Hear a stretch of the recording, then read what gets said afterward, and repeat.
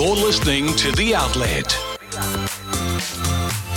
Hi, Leon. Welcome to The Outlet. How you doing, Brent? Great to be here. Like you, I'm a real comic fan from way back. In fact, I use comics to teach myself to draw. So what started the fascination for you? Even after many years, I suppose I've been a comic book fan since maybe I was 6 years of age, which is going back a few decades, we say.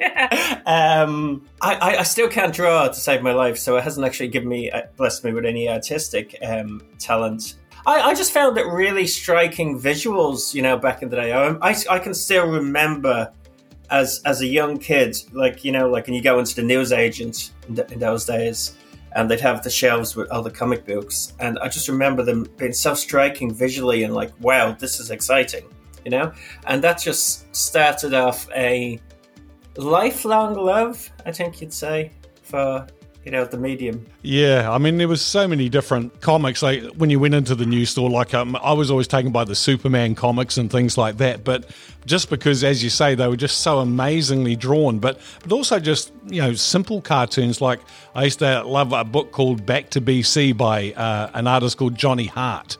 And very simple line drawings about cavemen, but it was just absolutely fantastic. I think that's a big part of comic books, as you say. We'll talk about that later. We had a chap down for some workshops, and he was saying it's not really about drawing is a tool to convey a story, So even it can be a simple line drawing, but once it conveys that message, it's a win. What do you think makes comics a great gateway for art and literature? Well, it's a combination of two things. As I say, comic books were very formative in my development as a human being, and just once again talking about myself, and it's always dangerous to generalize. That's led to a love of literature, and I actually can read proper books without pictures these days. It's also led to a love of art. I'm involved in art galleries, and not as an artist, but in supporting, I suppose, the arts would be the term. I think it really gets, there's all the research about reluctant readers and how having those visuals there can, encourage and guide. So that's one side of it. It really can encourage people to read. It also, stimulates the imagination, which I think then leads to people being able to draw and, emulate it. So, I think it works in both ways. And I, as I say, all the research that's being done is really so supportive of this being a wonderful medium to get people to literature, to read. So tell me about Kapow, the great comic art show. What will we see, and what are the reasons of putting it on, Leon? Yeah, that's a good question. Thanks, Brent. So it all came about, and we are jumping back a few years ago. I'm involved with, when I moved down here, and I used to go to what they call Free Comic Book Day back when I lived in Ireland and in Auckland. When I got down here, I got involved, and it was involved in setting up a local charity called Greenlight Innovations. And one of the things we did very early on, one of our first projects, was to run what they call Free Comic Book Day, right? Now, Free Comic Book Day, for your listeners, is it's a worldwide event, normally on the first Saturday in May, that all these comic book companies produce copies of their comic books really, really cheap, and they give them to the stores, basically for free, right? And then all these comic book stores around the world give them out. And it's something like 5 million comic books gets given out this day. And it becomes a celebration of popular culture. And so when I got to Invercargill, there wasn't a comic book store. And Greenlight was this ties into literacy, which is part of our kaupapa. We connected with the Invercargill City Library and Archives. And they're like, oh, you can have it here. And we've got a wonderful sponsor, me and Henry Law, who was like, oh, we'll pay the cost of the comic books, because even though they're free, the challenge is you still got to ship them from the US, and they, it gets expensive. Still cheaper than buying a comic book, now mind you. So we've been running Free Comic Book Day in Invercargill for about 8 years now, and that is wonderful. It almost ends up being, I don't know if you're familiar with things like Armageddon, which are basically Monster Geek Fest. It kind of ends up being Invercargill's little Armageddon, because we get people with pop culture stuff like toys and models. We get people with D&D tables, introducing people to D&D. We get cosplay people, we always have some of the stormtroopers there, some really cool people we know in the community that we love. And so it ends up, people dress up, and I find it just really awesome, just showing that variety. And I remember like one year we did it, there was a young lady there, and she was like, this is the only time I feel comfortable in the city to go out and show this is me with what I'm wearing, my steampunk outfit. That we're not just the city of, not dissing rugby because I enjoy my Maris, but we're not just the city of this, we're also other interests. And the library have said it's the busiest day they've ever had some years. Literally, crowds of people, crowds at the door.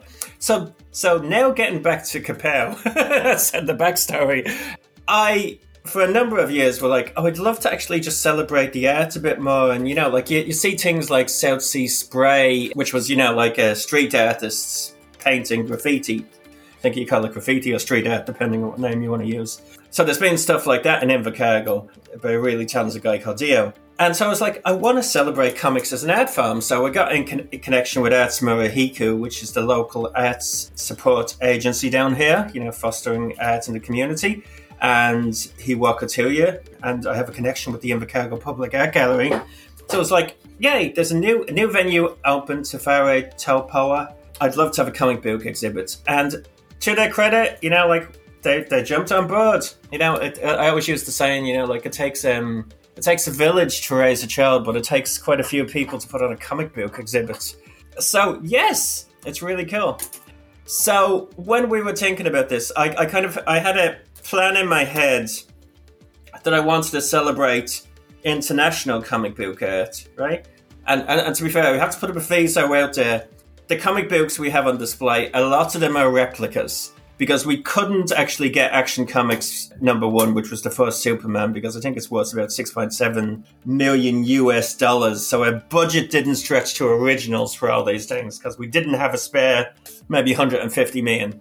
So we've a selection of, we've an international section, and from there we've a selection of comic books that I consider really interesting examples of the development of the art form, and we're literally starting, we make, a kind of acknowledge, the evolution of comic books when they came from newspaper scripts back in the day, like in the 1930s, Superman, through the 50s, changes then in popular taste to the 60s, where we could say what they call the silver age of comics, Marvel, which are now all cinematic superstars, development through the 70s, 80s, really pivotal moments there. Frank Miller, his incredible work, all the way through to the modern day. So we've got international stuff, primarily focused on the US, but we do have stuff from the UK, Korea, Ireland, just as a taste.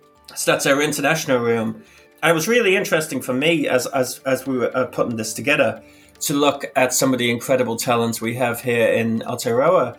So we're showcasing 3 New Zealand artists. Richard Fairgray, who was an incredibly talented Auckland artist, very successful over in the US. I encountered him through Free Comic Book Day. One of his books was distributed through Free Comic Book Day, Blastosaurus, which is massively successful. Really quirky sense of humor, really successful internationally.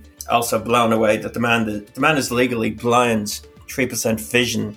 He just does it with such a focused, magnifying glass, but really talented. Other people, Michael Mullapola, who was down for workshops, and I can talk about that, and Dylan Horrocks, who was, he's done work for, he did Hicksville, he did Batgirl for DC, I think he's got a laureate in literature. It's incredibly talented. We have so many talented people. So they've provided some of their work. We've got actually from Dylan kind of a bit of a New Zealand premiere of his new series. First time he gets to see it, which is really exciting. And then we've got a room which I'm also really, really excited about local artists. For the local artists, so what are they doing at the exhibition? What are they up to? We've been working with SIT and Chris Popham, who's a tutor in graphic design there, and actually a very talented artist in his own right. So I think it's a bit of a kind of secret that a lot of people don't know. But the Southern Institute of Technology, or Te Pukenga, excuse my Irish pronunciation of Te Reo, every year the students prepare some comic books, and they actually produce this big graphic novel, which I was blown away at the standard of art. So we've got a room that's full of local artists, second and third year students at SIT, their creations, and I say incredible. Also, a lot of these students are on site on different days, so you can come down and literally draw and just, bounce ideas. So, and as I say, it's really cool to see that these local students are in an exhibit alongside your Jack Kirby and Frank Miller, and How long is the exhibition on, and where can people get some more information about it, Leon? Okay, you can go to Arts Murahiku, Hawaka Tours Facebook page, Greenlight Innovations Facebook page, and you'll find details about the exhibition there. I think we've all got it put up as a banner to make it very easy for you to see. As to where you go, it's running from May the 4th to June the 3rd, right? See, we started on May the 4th, nice Star Wars reference there, And it's at Te Whare Taupoa, which is the old restroom on 4th Street, so the junction of 4th and Clyde Street. And it's open from Tuesday to Saturday, pretty much working hours, so there's plenty of opportunities to get down.